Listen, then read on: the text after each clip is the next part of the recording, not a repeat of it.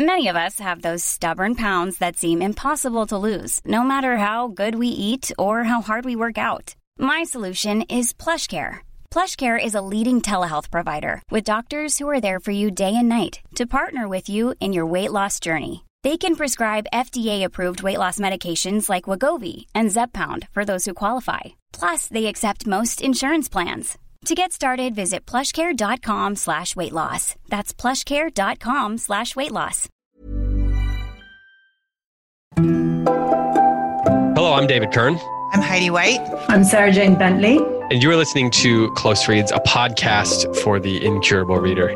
We are here to discuss Marilynne Robinson's novel Home. We are drawing towards the end, so this is our penultimate episode. Well, not including the Q&A, it's our penultimate episode, right?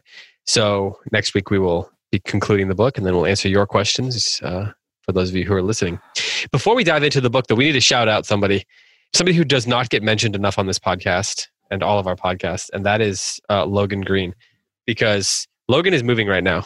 Oh. He slept barely at all last night, and he is still managing to master episodes of podcasts for us. And I feel like, as someone who has just gone through a move, who's just been doing that, it's busy. It's crazy trying to get your house ready to go on the market and all that sort of thing. So I want to just say thank you to Logan for his hard work, for his dedication, and wish him the best of luck selling his house. I think that's the stage that he's in, if I recall correctly. So wow, that's amazing. Shout out to Logan. We love you, Logan. You're amazing.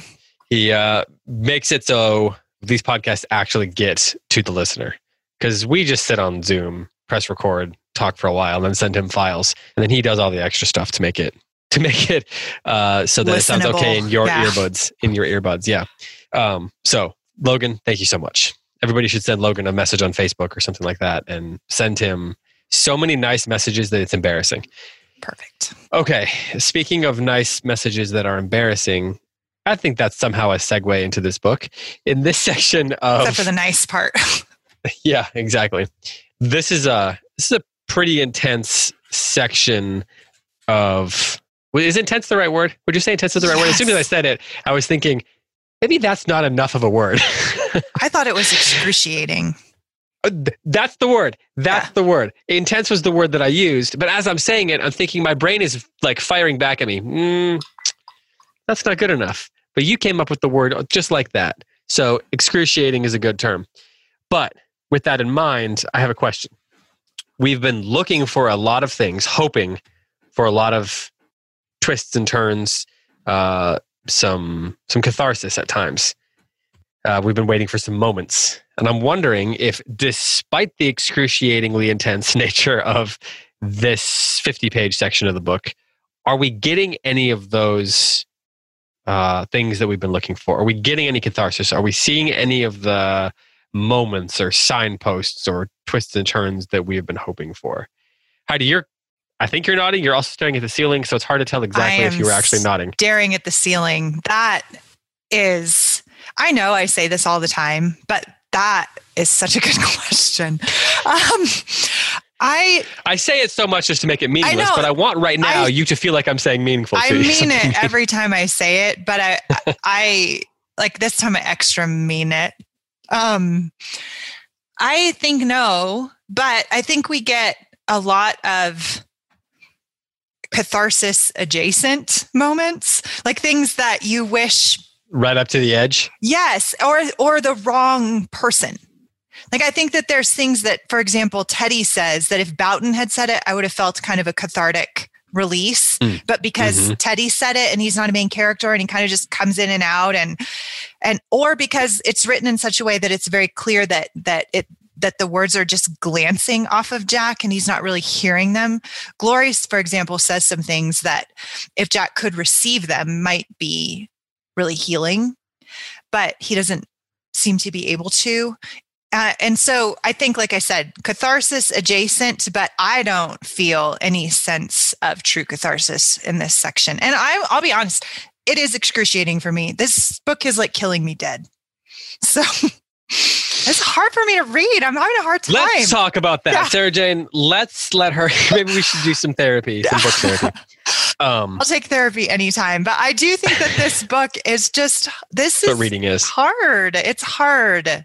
So I think the reason it's hard is because I'm trying to answer the question in a literary manner by telling my experience with it. Like, I think if there was some kind of catharsis, I wouldn't still have that feeling of like, sword in my heart, which I still have.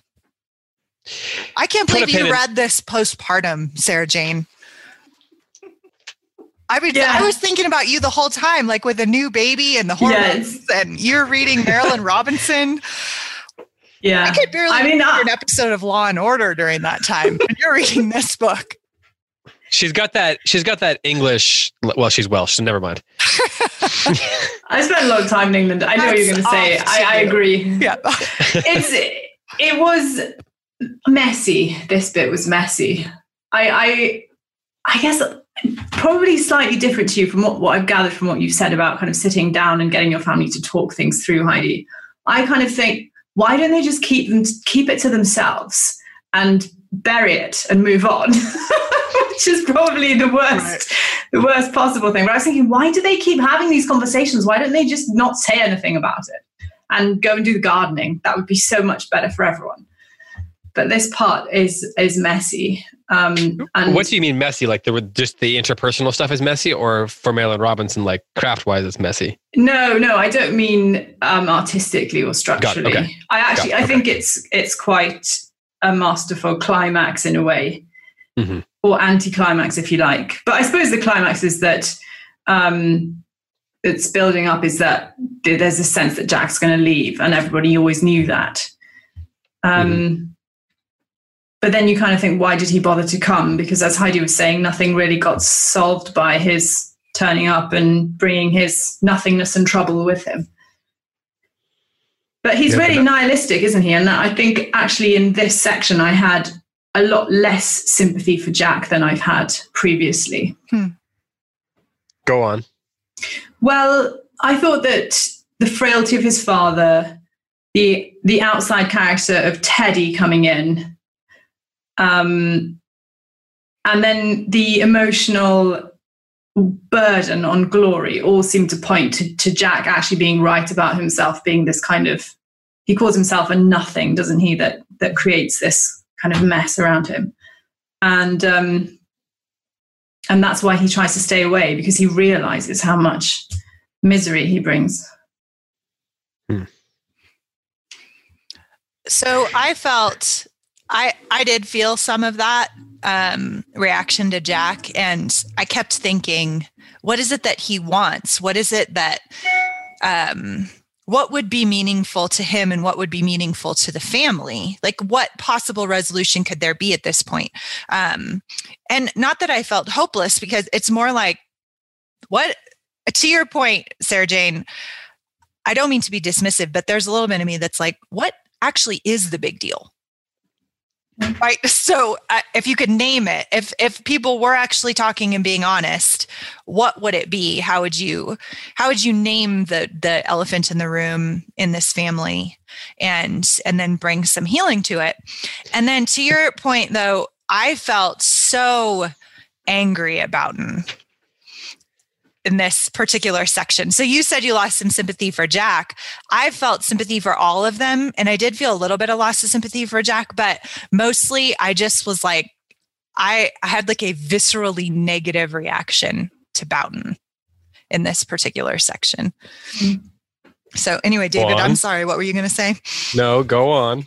He was so cruel. And I think he's been pushing these things down for so many years, and he's dying. And so he's saying the thing. And it's also very clear that there's some mental derangement going on, and his mind is going. And, and so because he's in and out of clarity, right. So his filter is gone. So I can understand that, from a medical standpoint, but I think from that, to go back to your question earlier, David, about catharsis, he's the things that he's saying, although understandable in the context of a dying man, are so wounding to the family, even Glory stepping in and shushing him, that it was painful to read, I think. Because what we want is for these two men to move towards each other. And instead, Robinson's written it so that their division is getting greater and greater and greater.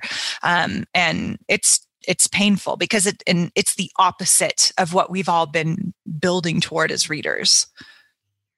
I wasn't sure when I read the section the first time, I wasn't sure whether Boughton was being manipulative and pretending not to know Jack, or whether he actually has Alzheimer's or dementia or something. I couldn't work it out because, as you say, he's so lucid and direct and pointedly wounds Jack that I then wonder, is it possible that he's also losing his mind because he's so able to hit the target when it comes to That's a good point. Jack. I never even thought of that. So I don't know. What do you think? My thinking is he's not doing that because there's a scene earlier where he's just with Glory and he says something about how your mother said something the other day or something like that. So even when he's not with Jack, there's a little moment where she seems to be showing that he's beginning to flip. But also, it's been progressively, like at the beginning of the book, he was much more cautious about how he was speaking to Jack. And as he has gone on, as the story's gone on, he has become increasingly less capable of controlling the things that he's saying. But in a way, I think that's kind of the point for two reasons. Because on the one hand, it's another bit of tragedy in the timing of Jack's return. So on the one hand, if he had come back earlier, his father would have been more capable of having these conversations, and they wouldn't have occurred in the way that they did. On the other hand, I disagree with Heidi's take that they're actually going further away. Because I think that what's happening is that. So Sarah Jane, you said it'd be better for everyone if they just kept quiet. That's probably. I mean, I don't know if it's actually true. Like, I don't know if that's actually how it works. It's definitely not a good idea. It's just what I would want. She is raising the question, though, I think. I mean, it's a good question. Is it better to say something supremely hurtful to someone's deepest wounds? Is that the right way to reconcile? Is that necessary for reconciliation? I think that's part of the question of the book. But make your case that they're moving towards each other, because I think it's a valid interpretation. I just read it very viscerally, you know?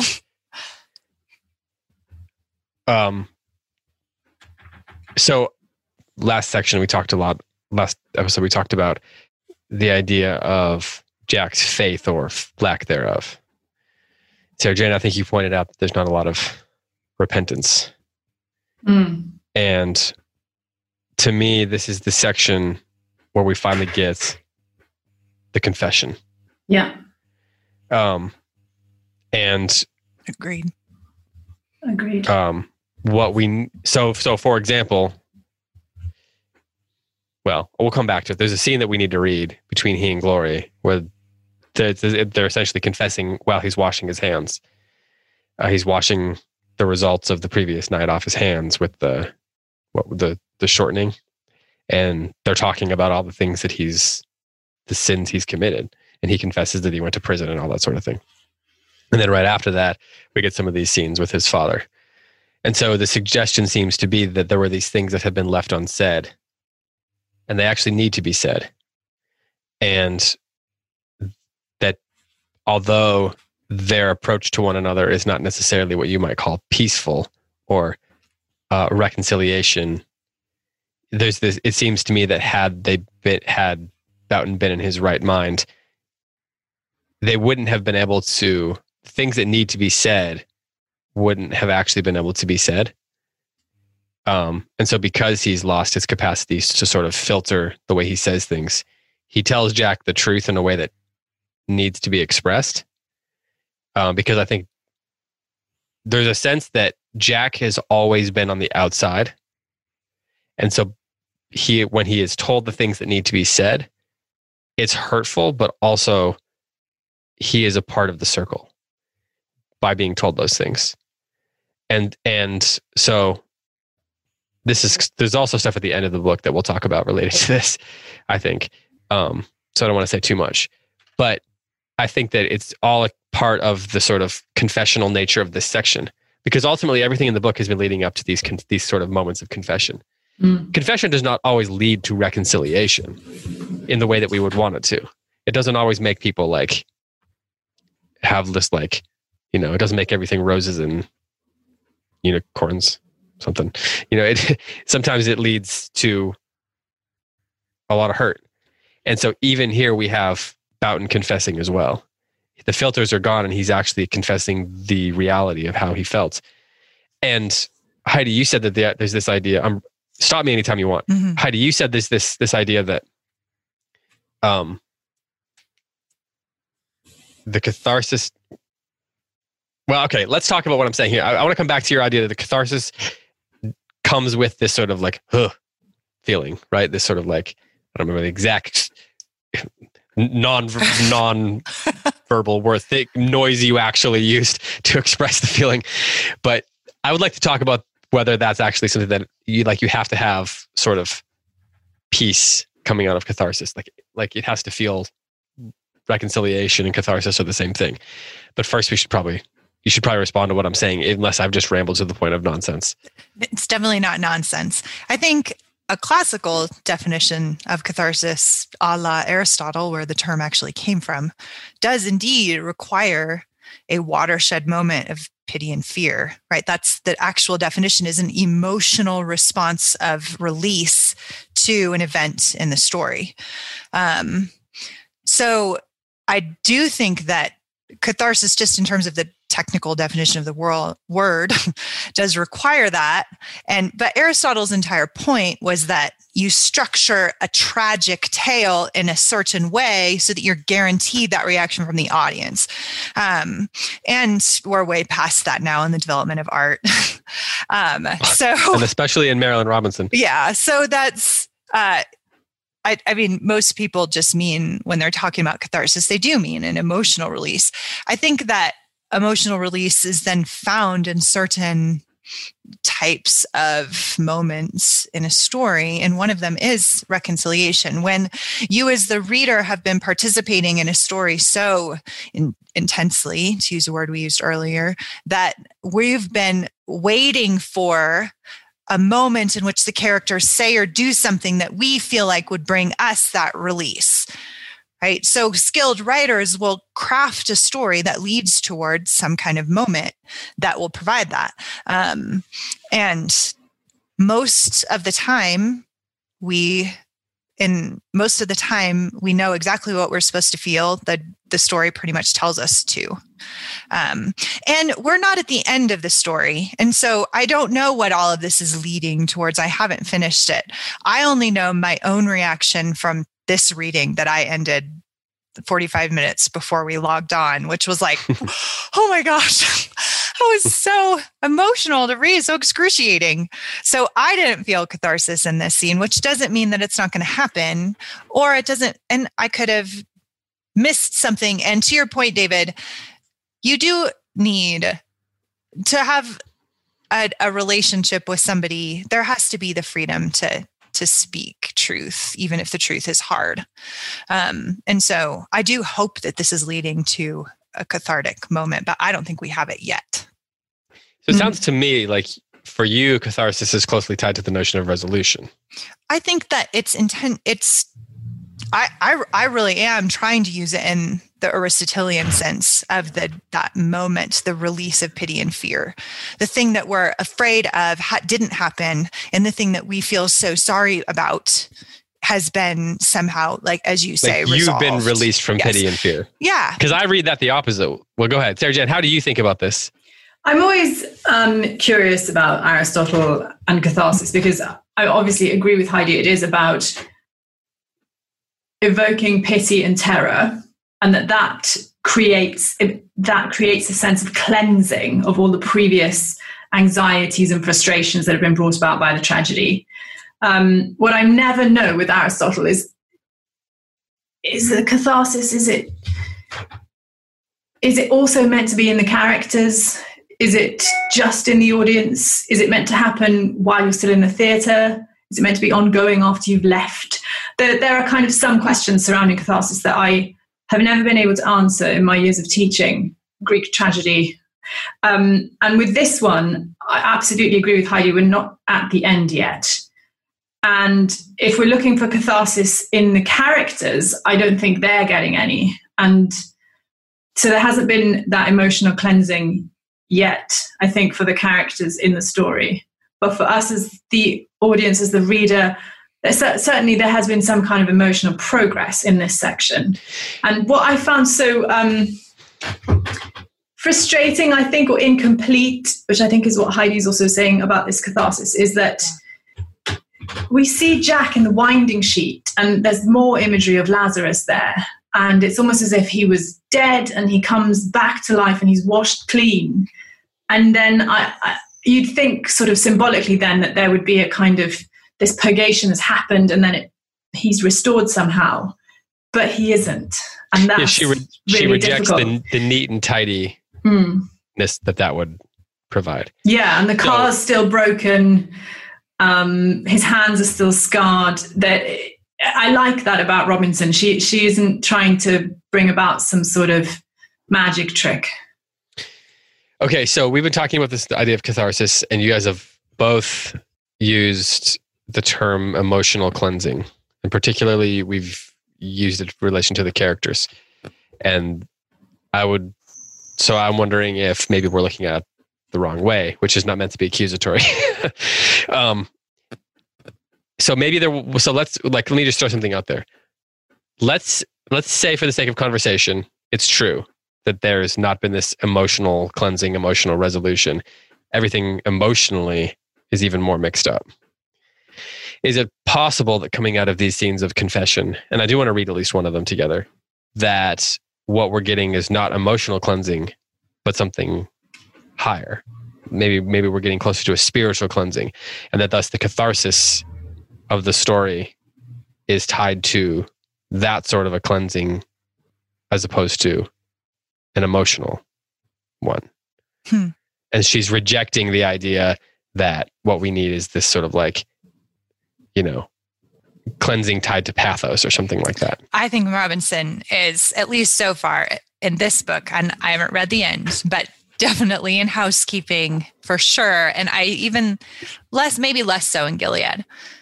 I think she is rejecting the idea of a fully developed, neat and tidy bow on human relationships. And I think that is part of her work. I think there's varying opinions on how successfully she does that, right? But I think that for sure that's one of the things she's attempting to do is bring into question, what does it mean to resolve, or what does it mean to forgive? What does it mean to bless somebody? What does it mean to love someone if you can't communicate that love in a way that they can understand? And I think the only way to bring that into question as a craftsman of a novel is to make the relationships increasingly difficult and tangled, which is what she's doing here.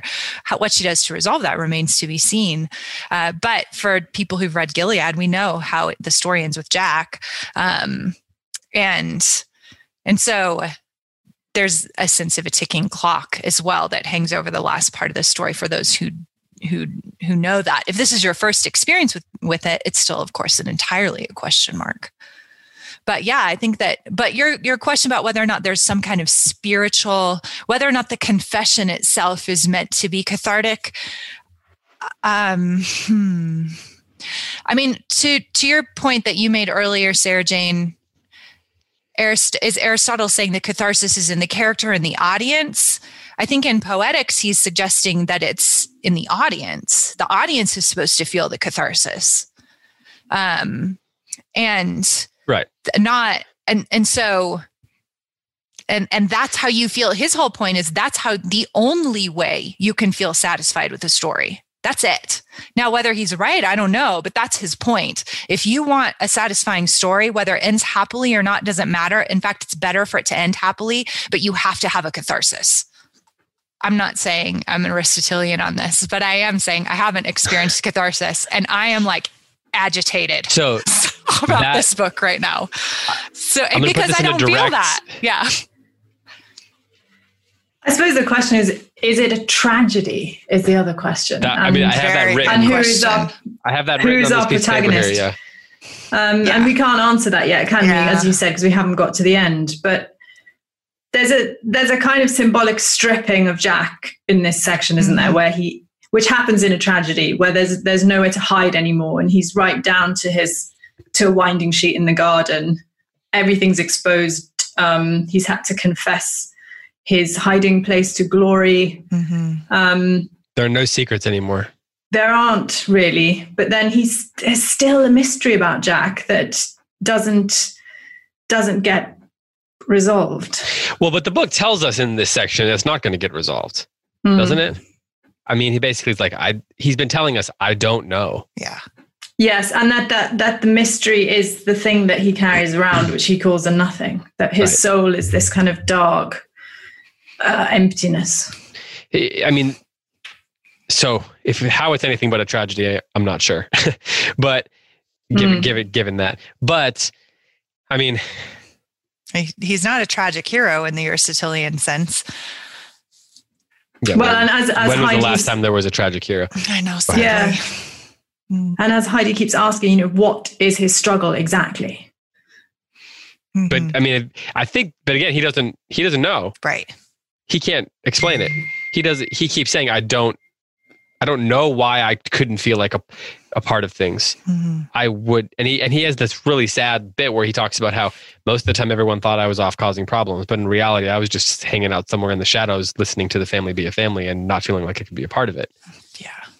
And he said, I don't know why I felt that way. I don't know why I still feel this way. There is something that he can't put his finger on. And the fact that he can't put his finger on it means that everyone else is left feeling like they helped play a part in him feeling that way. It's somewhere between everyone's Boughton is feeling like it's either his fault or his son was cursed in a sense. And that's a rock and a hard place if ever there was one. Did you get the sense from what Glory's been saying about the Boughton family that the children were pigeonholed? They were given a kind of, you are this child. And they created archetypes for their children. Yes. So when Jack's playing the piano, Boughton's like, well, that can't be Jack. It must be Grace. Mm-hmm. Is it Grace? Have I got that right? Yeah.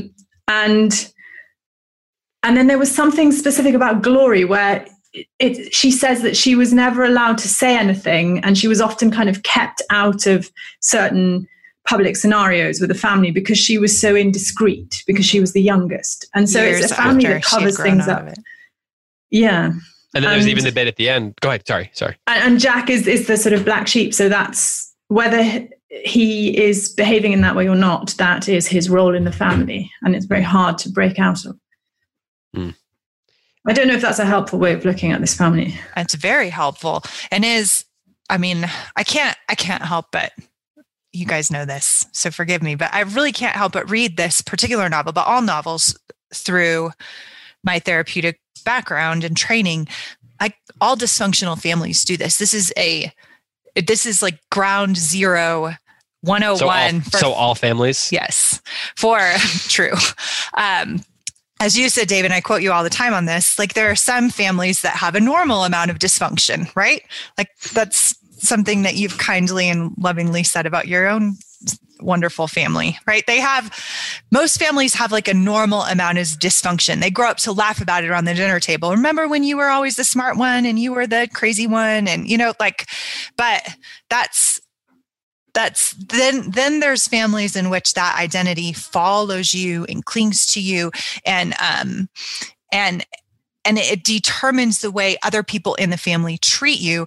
And this is called family systems therapy. So people come in and get family systems therapy and they're like, okay, so what was your role in the family and how do people treat you and how can you break free of that? And you practice different ways that you can say, but that's why people, go home for Christmas and they feel like they're 7 years old the entire time, because they have a role in the family and you can't help but kind of habitually inhabit that. And I think that's one of the things that Robinson is exploring here. And we have Jack, the scapegoat, the bad kid, and there's a part of me that wants him to hear that, right? And that he keeps asking for that throughout the whole novel. Stop telling me you forgive me and just tell me what I deserve. And I think the truest thing that Boughton said in this section that was just lovely and true was like, you think about that too much. You think about what you deserve too much. And I think that's part of the problem. And I thought that was beautiful. I loved that. But it didn't, Jack he's got this armor, like you can't, even truth and healing words can't pierce it. And that's what feels so tragic to me about Jack. I would argue that even the most mentally, intellectually, and spiritually healthy of us can rarely actually describe why we are the way we are. Mm. Like we can maybe point to certain experiences that say this thing shaped me. This was a bridge that I crossed and it helped determine the course of my life. Right. But rarely can we actually explain why we are the way we are beyond saying these are the things that sort of make me tick or bother me. Right.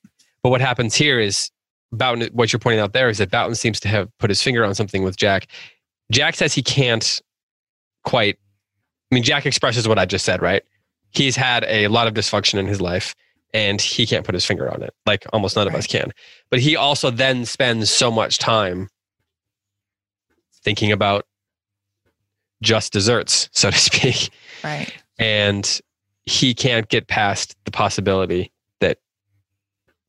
that he deserves to be the way he is, to be the thing he can't put his finger on why he is the way he is. And this circle of like dissonance that creates in your soul, I think is what leads him to feel like there's a nothingness. It's like that circle is sort of boring its way into him over his lifetime until it's created a vacuum.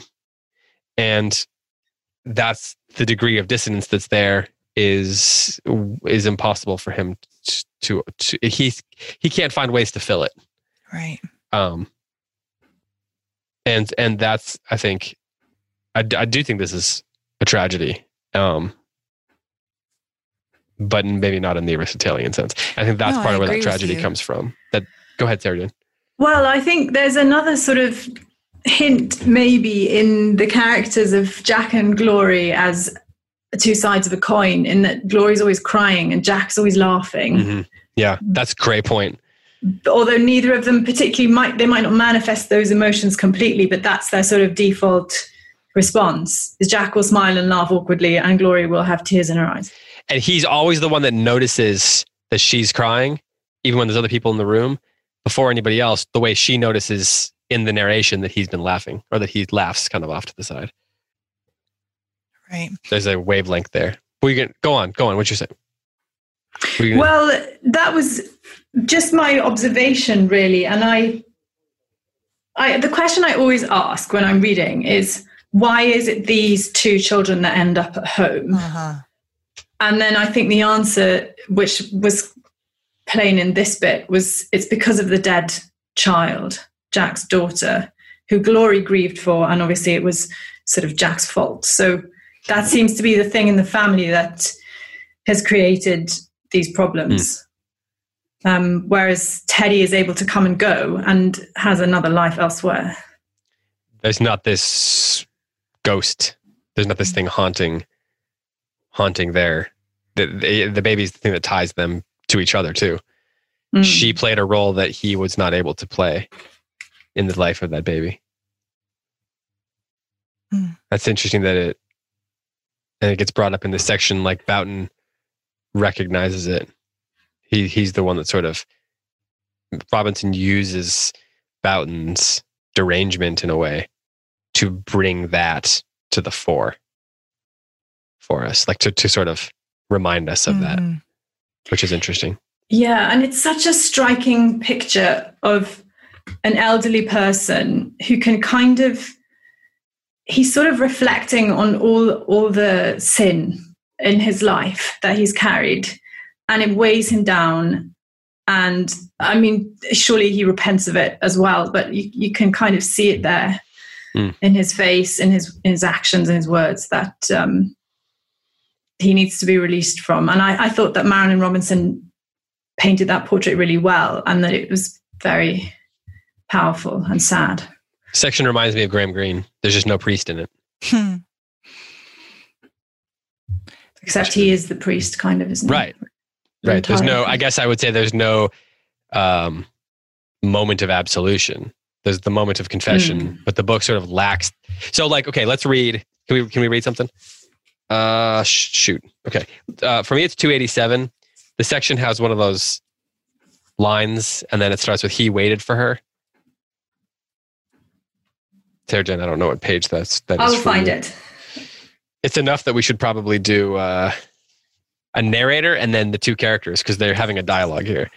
So we can do it the table read style. It's right after Sarah Jane. It's right after she takes the bottles down from his little from his loft, from his holy of holies, right?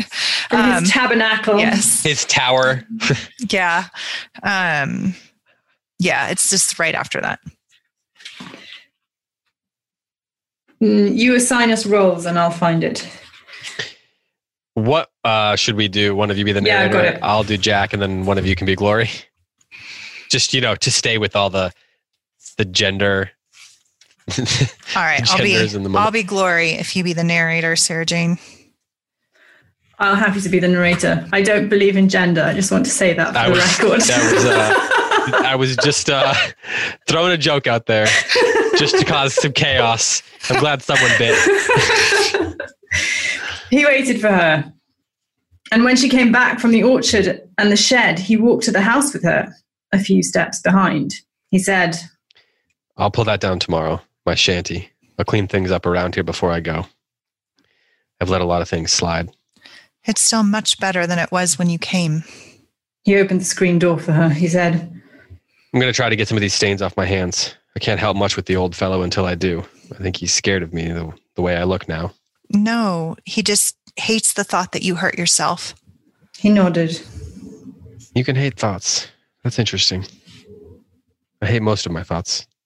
He opened the cupboard under the sink and found a scrub brush. Glory said, "You might rub your hands with shortening. That would probably dissolve the grease. Scrubbing will make them look inflamed."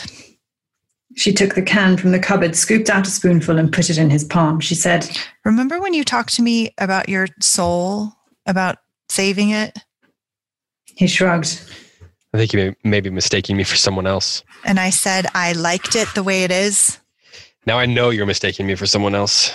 He did not look up from the massaging of his hands. I've thought about what I should have said to you then, and I haven't changed my mind at all. That's why it embarrassed me, because it would have been so presumptuous of me.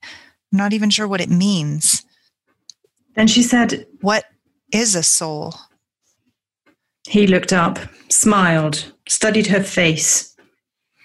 Why ask me? It just seems to me that you would know. He shrugged.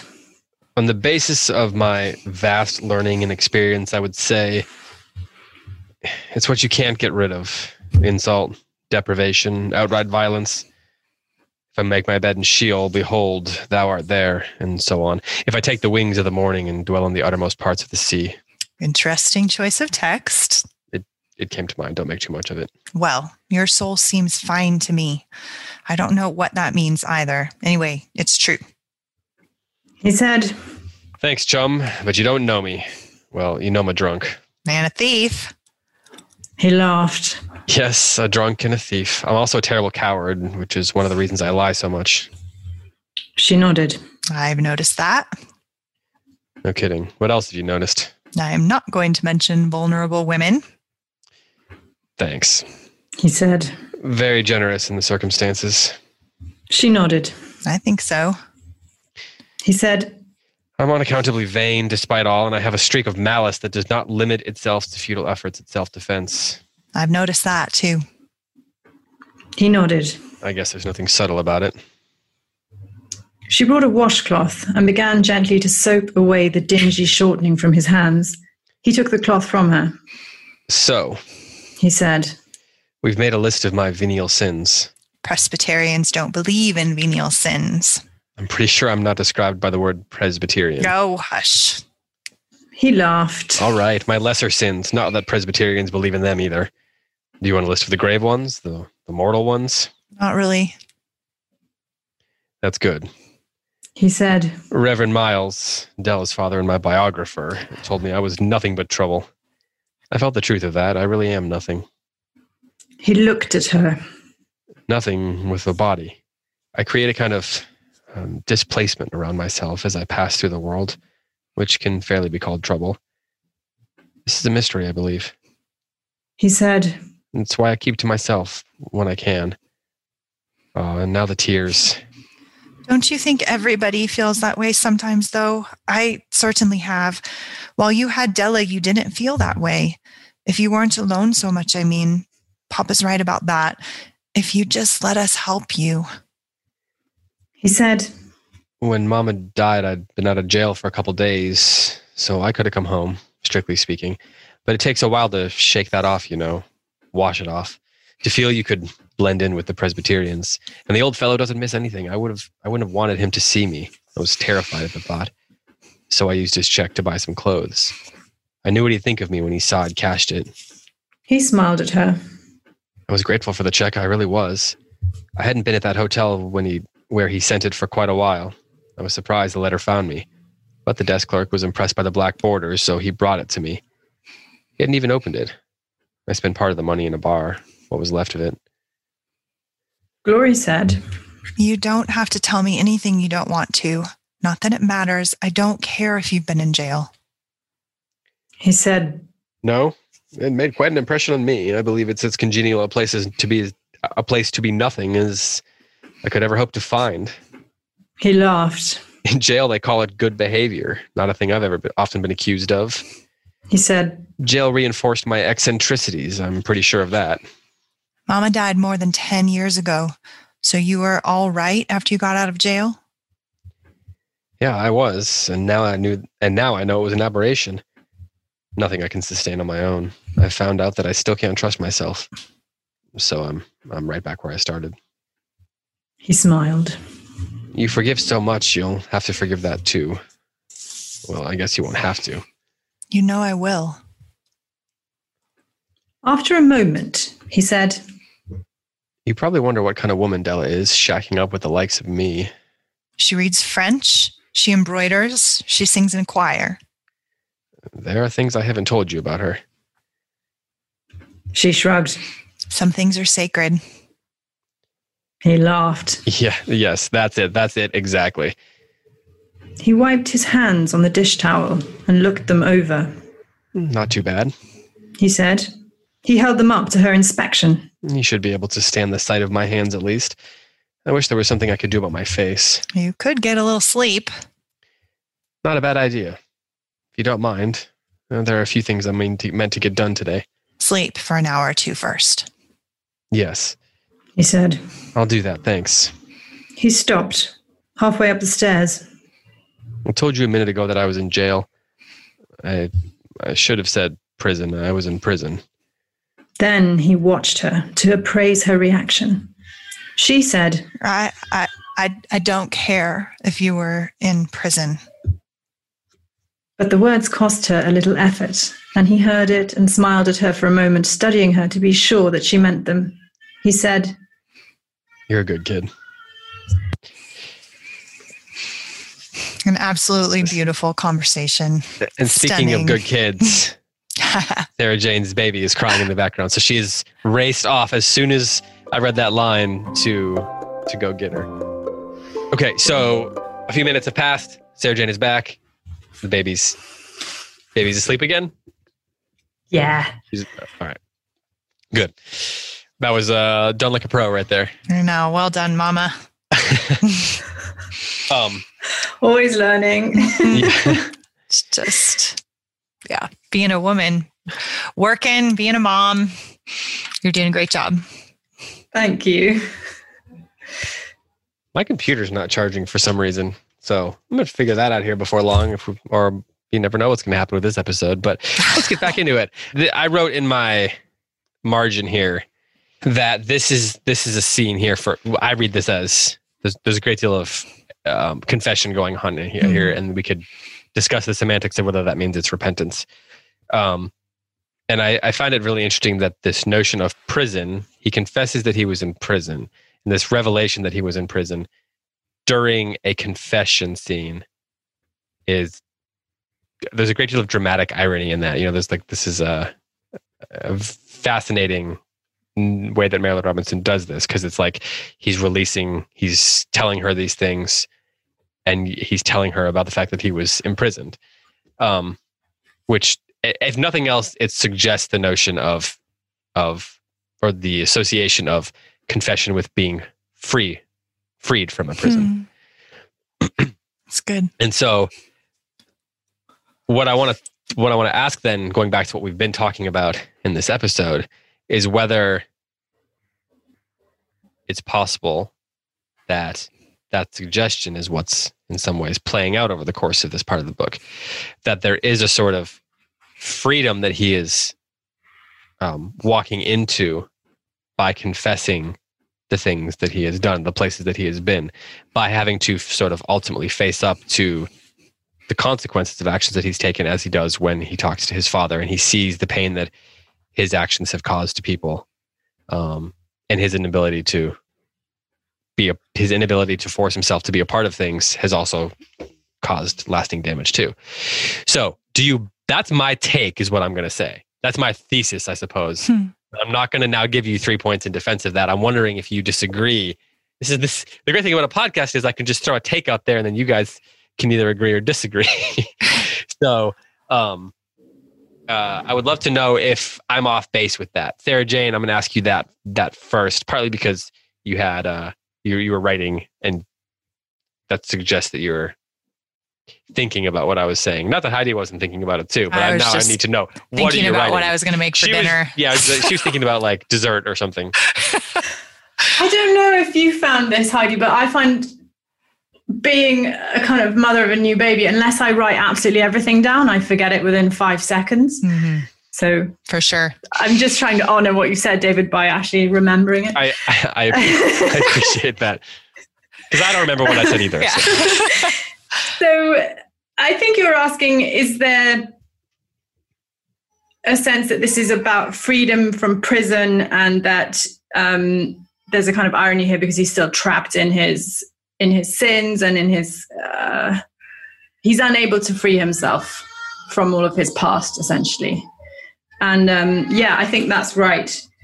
I think there are several moments in Jack's past and in this section of the novel where he's given these sort of, I think everyone can hear that. Yeah, it's okay. I mean, if you want to take a break again, you can. It doesn't bother us. So you just do your mom thing. Yep. I think I might have to take another 3 minutes out and come back to that question. Sorry. No problem. Okay, so I don't know what's going on with her tonight. She normally just goes to sleep. It's a bit weird. Hey, she's a human being. Yep, that's right. Okay, ask Heidi. Unpredictable. Humans are unpredictable. And the bit I was just going to talk about was the that bit when he talks about he's worked in a mortuary and he sees that dead body. Yeah. So he has all these things that like show him that he's been absolved or saved from loads of things, but then he just never takes the next step. Yeah. Okay, anyway, Heidi, what do you think? Over to you. Yeah. We'll see in a second. Oh, Elizabeth, better turn the mic off. We'll just leave this in. I know. That's right. This part has to stay in. Okay, go ahead. Perfect. I do think that is part of the underlying dynamics of what is going on here. And this conversation is exactly what I was referring to at the beginning of the podcast when I said there's these healing moments that happen with the wrong person, right? So, because what we get in this novel is all of us understand pretty quickly that the real conflict is the real brokenness that needs to be healed. The real wound and disease and distortion is between Jack and his father. And that kind of everything springs from that. So he has this, at this point in the novel, this kind of hard-fought trust that's fragile but is there. It's real between him and Glory. And so in this section, I think he's so honest with her, and it's really beautiful. And he hears from her, I love you. I don't care if you've been in jail. I think your soul is fine. Like, I can't imagine anything more healing to hear, but it's from the wrong person. He needs to hear it from Boughton. Or he can't be set free. So, and you look skeptical. What if, I don't know that I'm playing devil's advocate here partly, just as a form of exploration, not to be a smart aleck. Yeah. So. That's a funny thought. What if the point, though, I've been thinking about this a lot as we've gotten deeper into the book, because at the outset, as you get into like halfway through, you sort of say, you assume that what you're describing is right, that the real problem is this disconnect between father and son. But what if it's bigger than that? Like we get the attempts to communicate with Glory become so front and center throughout the book, and then we get his brother coming into it. We get all this stuff about why he didn't come back for the funeral. What if it's much less about, the disconnect is much less about father and son and much more about the whole family? So, and what if the problem is that what he can't do is he is unable to integrate himself into the whole family. Yeah. He in a way he rejects the family, and he feels awkward and thus rejects it. And what if that is the disconnect that ultimately leads to the lion's share of the problems? And that is what his father is having a hard time actually forgiving him for doing, and can't. And Boughton is not able to provide the entryway into the family that you would hope the father could. Mm-hmm. I'll buy that. I think that that's a reasonable interpretation. How would that change the tone of this and the meaning or potential healing or whatever of this conversation he has with Glory, this confessional moment? If that's the case, how do you then interpret this conversation? Well, it means that the conversation is being had with one of the people that it needs to be had. And that's a restoring. And I think that that's true. I think that he and Glory I'm so grateful for their relationship. Otherwise I would feel like, well, there'd be no book without that. Right. But both of them would be so hopelessly adrift. And that, I think, is the importance of Boughton telling Glory that he's left the house to her, and she like spirals into despair at the thought, right? Because she imagines herself alone in this house as like the curator of the museum of the family's like long series of lonelinesses and deaths, and she can't handle that. And I think one of that's her archetype role. Yes, the youngest child who gets stuck with the family's heirlooms. All the secrets, and she has to preserve everything. You know, she sees the way Jack looks at the furniture, and she's like, well, now I have to keep it forever, right? Because of his affection for it. Yeah, and she's cursed with it because she's cursed with the burden because everyone else loves it. It's like the Lady of Shalott, right? Like she sees the doom coming upon her, and that, I think that juxtapose or tied with this particular conversation does exactly what you're saying, which is this is a lifeline conversation for both of them. It restores their relationship. They have a chance to she has a chance to actually say something truly healing to Jack, that matters to her. She finds a lot of identity in that, and he gets a chance to actually hear something. So I'll buy that there's some catharsis here. I don't think it goes to the heart of the issue, but I do think that this is an important and a very meaningful conversation, probably for the reason that you said. It's interesting because at least this time through the book, I have spent way more time looking for catharsis in Jack's inner life more than I have in the relationship with the father.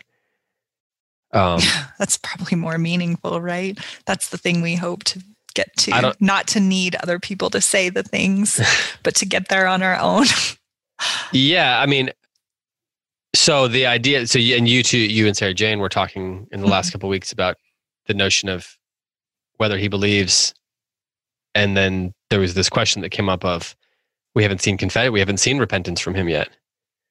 And confession seems to be at least the first step towards repentance. So confession is, after you confess, then you have to do the turning away. Mm-hmm. And maybe that's the part that we have yet. Maybe that's why there's this gap here, at least for you, that he's confessing, but we don't yet have any assurances that it's not going to be anything more than a cycle. Mm-hmm. He's going to return because human beings do that. We return, right? The lesson of Mad Men. I think that's true. And I think for me, and again, even talking about it, I started this podcast all worked up about this book, and I'm feeling more settled about it. You finished the session 45 minutes before we started recording. Yes. And even talking about it is kind of settling that. And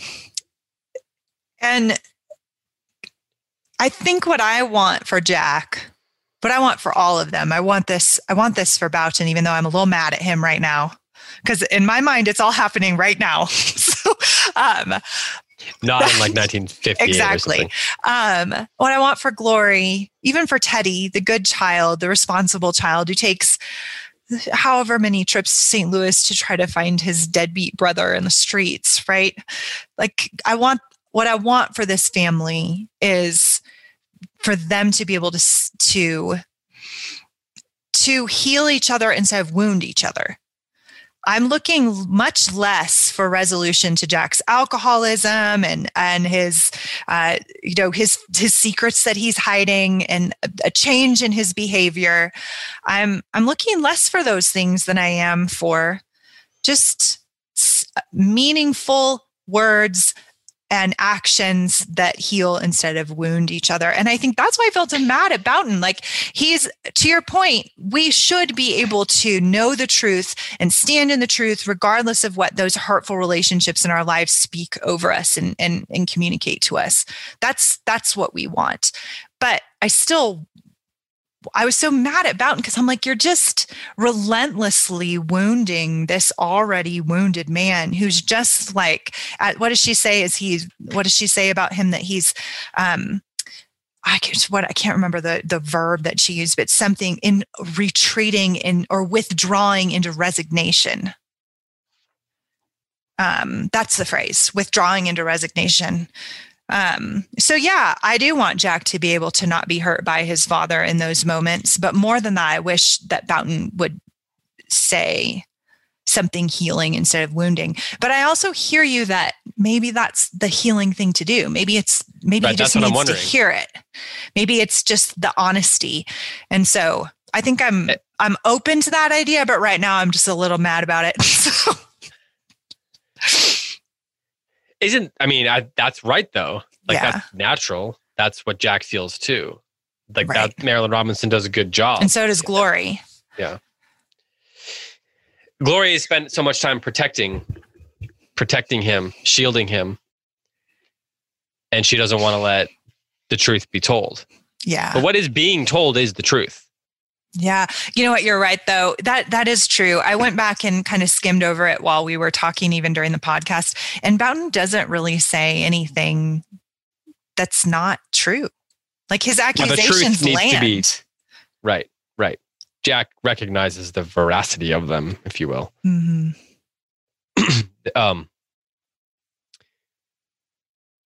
What he doesn't... Oh, go ahead. Go ahead. No. What I don't see in Boughton, and maybe you can help me with this too, David. What I don't see yet is any meaningful acknowledgement of his own contribution to Jack's alienation.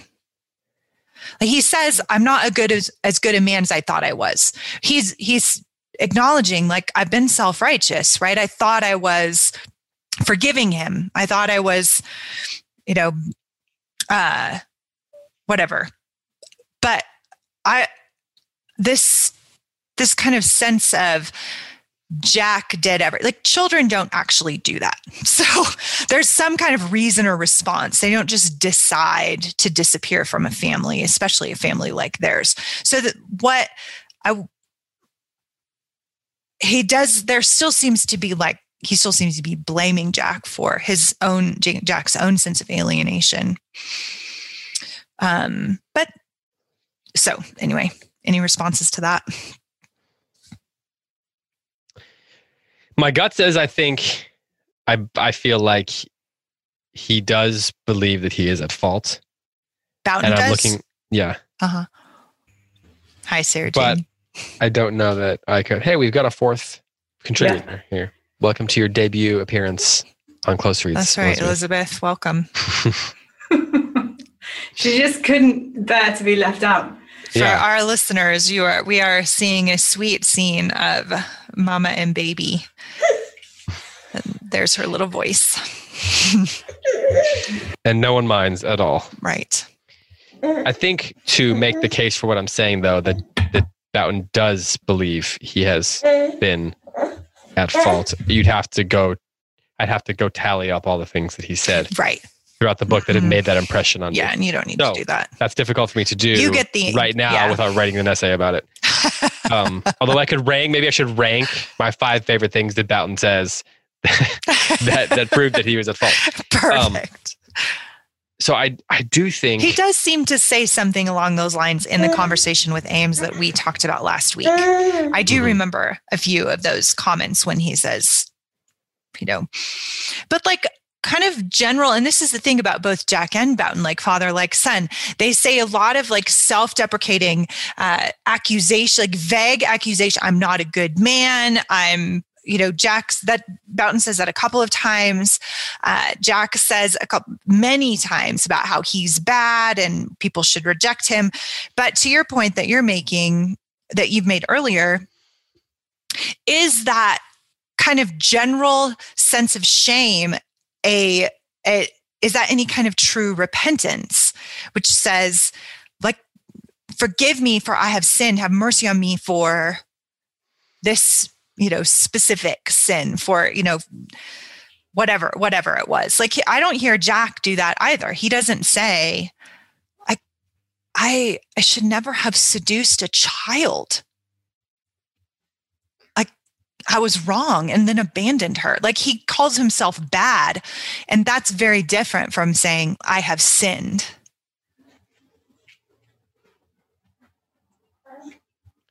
Yeah, that's right. He has no kind of, I almost think it's too painful for him to be able to say that. And I'm sorry if you've already just covered that in the moments where I was out of the room. No, we didn't. Please go on. But I think it's almost as if he doesn't need to say, or he assumes he doesn't need to say it. But of course, as you've just made the point, he really does. He needs to confess that to his family, I think. Yeah, one thing we were talking about is that he seems to confess, but we're not sure yet whether there's actual repentance. Like, he expresses some of the things that he feels like he's done wrong, but there's not necessarily a turning away that's clearly happening. Yeah, and don't you find with Jack, it's always sort of like, well, that's just what I'm like. Right. And I get the feeling that Boughton's like that too, that he is like, it's very much like, and the tone I felt like in this passage and the passage we just read was, Jack, you failed to respond to my forgiveness by giving me a repentant son. I was so moved. Like, I just noticed the glaring conversation when he says that, I wish I didn't. He essentially says, I wish I didn't love you so much. It's so painful to love you. And I think that's the thing that Jack, in some ways, that's putting words to Jack's deepest fear, which is, my family doesn't want to have to love me. Well, so you said earlier that part of the problem is that Boughton has not been able to, how'd you put it? Not been able to say the things that need to be said or engage. Yeah, in a meaningful way. Himself. And he doesn't have to blame himself for Jack's rebellion. That's Jack's responsibility. And as we've all said, he needs to repent of that. But there is this tone, I think, in Boughton of like a self-righteous, and he even says, I know I'm not as good a man as I thought I was, but there's this self-righteous expectation that he could make Jack repent and that Jack has failed him because he hasn't. And then I think along with that, there's also a very deep grief and fear for his son. I'm not saying that that's not there. That is there. Yeah. And another dark secret of Boughton's is, why did he lose his congregation? Yeah, that's good. So there's something, he's done something wrong as well, hasn't he? That suggests that, I don't know, maybe pastorally, as you say, he has some issues that need resolving too. But that's something that will be revealed in the next novel. I wasn't able to guess it from this one. So there is on 294 during that conversation, Gloria is convincing him that Jack is the person sitting across from him. He's a little confused. He says, the old man said, well, what did I expect? His life would be hard. I knew that. And he fell to brooding. I was afraid of it, and I prayed, and it happened anyway. So here is Jack, after all that waiting. Jack smiled at her across the table and shook his head. Another bad idea. Nothing to be done about it now. Gloria said, it's been hard for him to come here. You should be kinder to him. And then a moment passed, and her father stirred from his reverie. Kinder to him? I thank God for him every day of my life, no matter how much grief, how much sorrow. And at the end of it, all there is only more grief, more sorrow, and his life will go on that way. No help for it now. You see something beautiful in a child, and you almost live for it. You feel as though you would die for it, but it isn't yours to keep or to protect. And if the child becomes a man who has no respect for himself, is just destroyed till you can hardly remember what it was. It's like watching a child die in your arms. He looked at Jack, which I have done. So then that goes on a little bit more. And this idea that she says you should be kinder to him, he says kinder to him as if to say, I have been kind to him. And his expression of kindness is what? His expression of kindness that he defends himself with is that he prayed for him. Mm-hmm. Right. Mm. And so he says, no matter how much grief I took, my kindness was expressed by my prayers to God.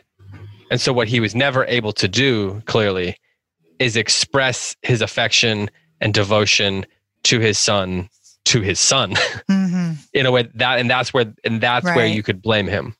Mm.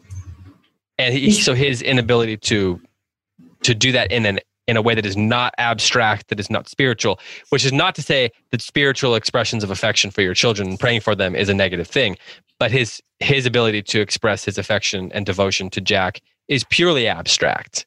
There is he was never able to actually connect. And so I think that that's what he is not quite able to put his finger on. And that's one of the things, the chasm sort of between them. And I think that this is a novel about that. I think it's in a lot of ways, it's a novel about the ways that we are not able to say the things that need to be said in a way that it's tangible and personal, like to express the ways we feel about each other and what happens when you're not able to do that. Because this book is also about how everybody has a secret, right? Jack has his secrets, which will get revealed. Gloria has her secrets, which have been revealed to us and to Jack, but not to her father, and he doesn't suspect them. Sarah Jane, you just mentioned that Boughton has his secrets. Lila has her secrets. Ames has his secrets. I wondered as well whether, is she writing in the kind of style of Faulkner? Because it reminds me a lot of Absalom. How difficult it is to get a story told. And Faulkner always likes to make it as difficult as possible for himself. Yeah, true. Yeah. And then he makes it difficult to be heard too. Because the part of having a story that can bind you together is that someone has to tell it and someone has to hear it. Otherwise, it's just one-sided. Right. And sometimes when they're actually able to tell the story, the other person's not hearing it. And sometimes neither the person can't tell the story when someone else is ready to hear it. And that's where the disconnect is. and the things that are happening in our inner lives are so tied to our ability and inability and to say the things that need to be said. And it takes each individual a lot of work to get to the point where you can say something. And so if you don't say it when the person is ready to hear it, right, that disconnect could be everlasting. Right.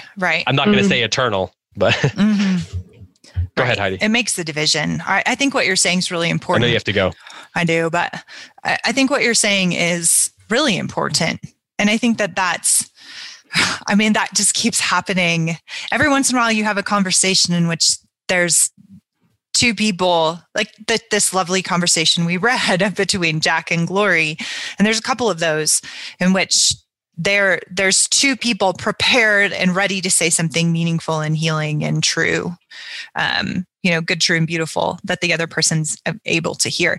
But sometimes I feel like most of the time they miss each other, which doesn't mean that those words can't kind of sit in your consciousness and do a work even when you're even past the conversation, which isn't usually what happens in a novel, right? That's more like a real life thing.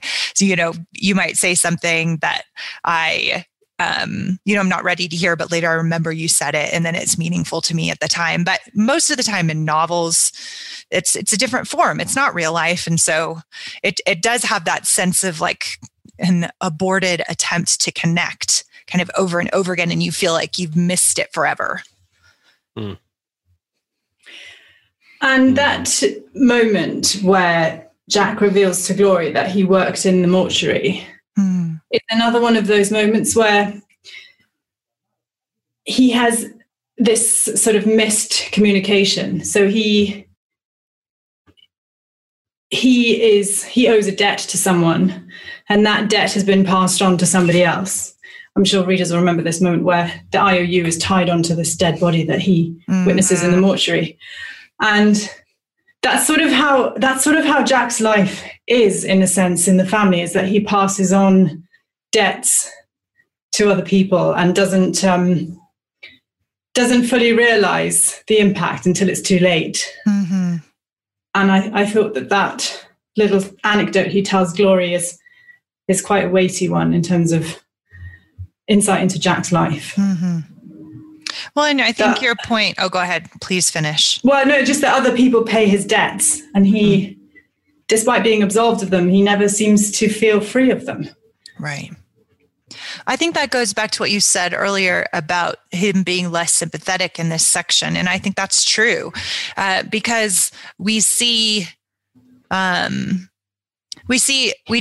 Boughton, even though my reaction was negative, there's another side of that. You could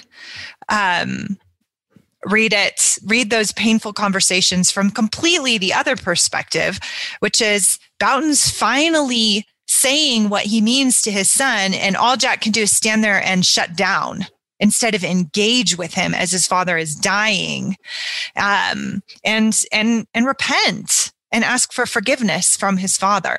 And that is, I think, a really valid and meaningful response, as well as mine, which was say something to fix your son. So that's why she's so brilliant. That's why Marilynne Robinson's so brilliant, is you can't help from read it from your own perspective, and you have your own emotional response to it. And it's messy. It's muddy, as you said earlier, Sarah Jane. And I think what you said is super important, that it is just, these are not novels that tell you how to interpret them from within. We have to bring ourselves to them and attempt to see things from different perspectives. Yeah. And on that, what was your perspective, both of you, on the moment when Teddy comes back and gives Jack his address and says, "Dad's going to die"? I think. Do we read it the way Jack did? Yeah, do exactly. That's the question. Do you read it the way Jack did? That it was this sort of subtle suggestion. I do not. Or is he paranoid? I don't read it as a passive aggressive move by Teddy, because I don't think that's within his character, as far as we know. Mm-hmm. I don't think that. I mean, he's there's a sort of directness to him, and he also has this. I think he has a compassion built in to him that gets talked about a lot. The fact that he's a doctor and so forth. So I don't read it that way. Now we could go back and do like a paragraph by paragraph line that breakdown of the scene if we want to, and try to find some textual analysis for that reading. But Heidi, what do you think? Heidi, I know you got to go. So I do. Let's make this your final thought. I thought what Teddy was doing was attempting to give Jack permission to be Jack. I think he and Glory both in this section were saying, if you disappear, we don't hate you. Like, we love you. I think both of them saw how Boughton's words wounded Jack, and they wanted to be, an antidote for that. They wanted to be a remedy. And so I did not think that Teddy was hinting that Jack should leave, but I know why Jack felt that way, right? Like, that's, again, it's one of those, the attempt at kindness bounced off his shut down withdrawal into whatever. Oh man, now I forgot the word, but I just loved it. It's indifference, maybe. Resignation, withdrawal into resignation was the phrase that Glory uses about Jack in this section, and how painful it is for her to watch him shut down, which is a very common trauma response. And that's what Jack's doing. So yeah, I read it as he's trying to find a reason to leave in a way. Yeah. He's trying to and Teddy's he finds a way for Teddy to give him permission to do that. Yeah, but speaking of ships in the night, guys, I do have to go pick up my Jack from school so that he doesn't have lifelong psychological problems. Although leaving him there for 15, 20 minutes might be good for him. I don't know how cold it is. I don't know what kind of bullies there are, what kind of wildlife, but he's 14 now? He is 14, yes. And let him fend for himself for a while. Yeah. Well, I'm feeling too fragile about parenthood to do that right now. So, well, we will wrap this up for you. So we'll see you next week. All right. Sorry, guys. Okay. Sarah Jane, are you rocking there in a rocking chair, or are you able to maintain that particular rhythm without a rocking chair? Because if so, that is impressive. It's a kind of painful lunge, but it's maintainable. Yeah. I've found that I have all kinds of patience and endurance that I never thought I had for uncomfortable positions and things like that. But I was just thinking about Go ahead. I was just thinking about what Heidi said and I think but Boughton's point is that Jack is unable to receive the kindness of his family, which Boughton says is their Calvinist Christian duty, and that it's Jack's Calvinist Christian duty, those are the words that Boughton uses, to receive their grace with grace. And he can't do it. And so when Teddy extends him a kindness, he takes it as a hint that he should leave. And that seems to be one of Jack's faults, that he can't accept kindness. And there's also, it's easy to be cynical about that, but you also wonder to what extent the last 20 years of his life reinforced that inclination within him. So depending on what kind of people he was around, where he probably wasn't around a lot of people that were saying, being kind to him. He was around a lot of people such as Della's father who were saying, get out of here. And they were probably always dropping hints until it came time to be direct. And so you learn to read those hints. So if you want to be sympathetic to him, you can say maybe that was there as a child, and for whatever reason he wasn't able to receive that, but then as an adult, he's now, that had been reinforced based on the experiences of his life. I think you're right. I'm just saying, if we want to try to be sympathetic to these characters. And the great thing about this novel is I think that the scenes in it, the moments in it, have enough universality within them to make it be something that we all can recognize. And yet there are no character that we can't, if we want to, be sympathetic towards. Like, none of these characters are so far gone that even in their darkest moments, we can't see ourselves or someone we know and thus come to that scene with a sympathetic tone or a sympathetic bent. I think that's absolutely true, because Marilynne Robinson is such a compassionate author that she loves the characters. And so we do too. And there are many great writers who are just amazing at creating characters that's not necessarily true of. Like I don't read Iago he's he's a deeply complex character, but I don't know that I have a lot of sympathy for him. Now, you might read that differently. I don't necessarily come away reading about Hamlet's uncle feeling like, man, I just have a lot of sympathy for like that guy went through as a child that led him to be the kind of villain that he became. You can read Flannery O'Connor and you read Good Country People or something, and the characters are not necessarily the darker characters are not necessarily characters you want to sort of get at and try to understand why they're sympathetic, like why they act, why they are the way they are. And Robinson's books seem to be about the way that we become the way we are because we have relationships with the regular people in our lives, not because we ran up against, smog or, we're on the Oregon Trail and 14 people died of dysentery or something. It's like there's regular things that people go through that make people the way they are. And that's difficult to escape even in the best of times, the best of situations. Because their family could have been a lot worse. It could have been better, but it could have been a lot worse. And that's true, I think, of most families. And so it makes you realize that, like, I think almost anybody that reads this looks at that and goes, I can see my family in this moment, in this scene. It's different in this way. It's a little healthier in this way, but I can see our dysfunction reflected in that dysfunction. It makes it very human. And there was something about the Boughton family that reminded me of the Flight family in Brideshead Revisited. Yeah, that's good. That Jack is a bit of a Sebastian kind of character, isn't he? He is, yeah. And then Teddy could be Bridie. Gloria and Julia. Yeah. Yeah, that's interesting. I love a good book comparison, one book to the other. Like, I was thinking of Glory and it's Cordelia, isn't it? The younger sister. Oh yeah. Yes. You're right, Cordelia.